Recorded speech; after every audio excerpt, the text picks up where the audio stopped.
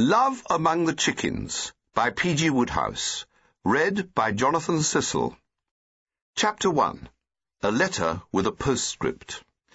"A gentleman called to see you when you were out last night, sir," said Mrs. Medley, my landlady, removing the last of the breakfast things.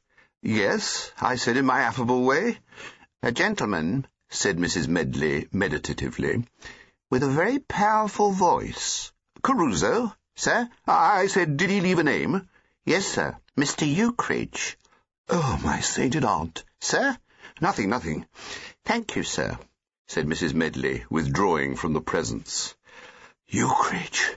Oh, hang it! I'd not met him for years, and glad as I am as a general thing to see the friends of my youth when they drop in for a chat, I doubted whether I was quite equal to Ukridge at the moment.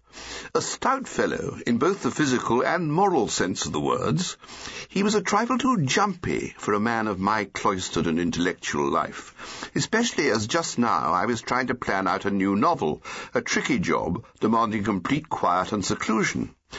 It had always been my experience that when Ukridge was around, things began to happen swiftly and violently, rendering meditation impossible. Ukridge was the sort of man who asks you out to dinner, borrows the money from you to pay the bill, and winds up the evening by embroiling you in a fight with a cabman. I've gone to Covent Garden balls with Ukridge and found myself legging it down Henrietta Street in the grey dawn, pursued by infuriated costermongers. I wondered how he had got my address, and on that problem, light was immediately cast by Mrs. Medley, who returned, bearing an envelope. "It came by the morning post, sir, but it was left at number 20 by mistake." "Oh, thank you." "Thank you, sir," said Mrs. Medley. I recognised the handwriting. The letter, which bore a Devonshire postmark, was from an artist friend of mine, one Lickford, who was at present on a sketching tour in the West. I'd seen him off at Waterloo a week before, and I remember that I'd walked away from the station wishing that I could summon up the energy to pack and get off to the country somewhere. I hate London in July. The letter was a long one, but it was the postscript which interested me most. "By the way, at Yeovil, I ran into an old friend of ours, Stanley Featherstone Hoare Ukridge, of all people. As large as life, quite 6'2", and tremendously filled out. I thought he was abroad. The last I heard of him was that he'd started for Buenos Aires in a cattle ship with a borrowed pipe by way of luggage.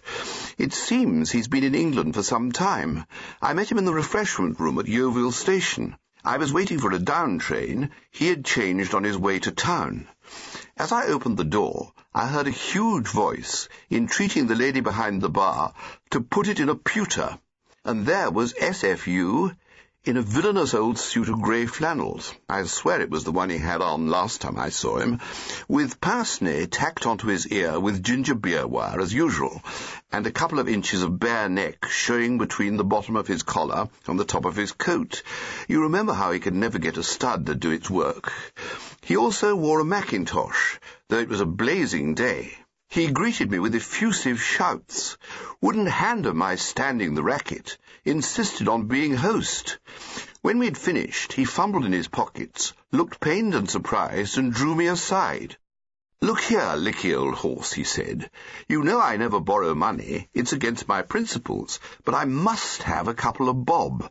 Can you, my dear fellow, oblige me with a couple of bob till next Tuesday?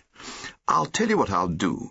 In a voice full of emotion, "I'll let you have this," producing a beastly little threepenny bit with a hole in it which he'd probably picked up in the street, "until I can pay you back.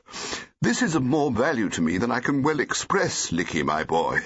A very, very dear friend gave it to me when we parted years ago. It's a wrench. Still, no, you must take it, Licky, old man. Shake hands, old horse. Shake hands, my boy." He then tottered to the bar, deeply moved, and paid up out of the 5 shillings which he'd made it as an afterthought. He asked after you, and said you were one of the noblest men on earth. I gave him your address, not being able to get out of it, but if I were you, I should fly while there is yet time. It seemed to me that the advice was good and should be followed. I needed a change of air. London may have suited Dr. Johnson, but in the summer-time it is not for the ordinary man. What I wanted, to enable me to give the public of my best, as the reviewer of a weekly paper dealing with my last work had expressed a polite hope that I would continue to do, was a little haven in the country somewhere. I rang the bell. "Sir?" said Mrs. Medley. "I'm going away for a bit," I said. "Yes, sir." "I don't know where. I'll send you the address so that you can forward letters." "Yes, sir." "And if Mr. Ukridge calls again—" At this point, a thunderous knocking on the front door interrupted me. Something seemed to tell me who was at the end of that knocker. I heard Mrs. Medley's footsteps pass along the hall. There was the click of the latch. A volume of sound rushed up the stairs. "Is Mr. Garnet in? Where is he? Show me the old horse. Where is the man of wrath? Exhibit the son of Belial." There followed a violent crashing on the stairs, shaking the house. "Garnet! Where are you, Daddy? Garnet! Garnet!" Stanley Featherstone Hall Ukridge was in my midst.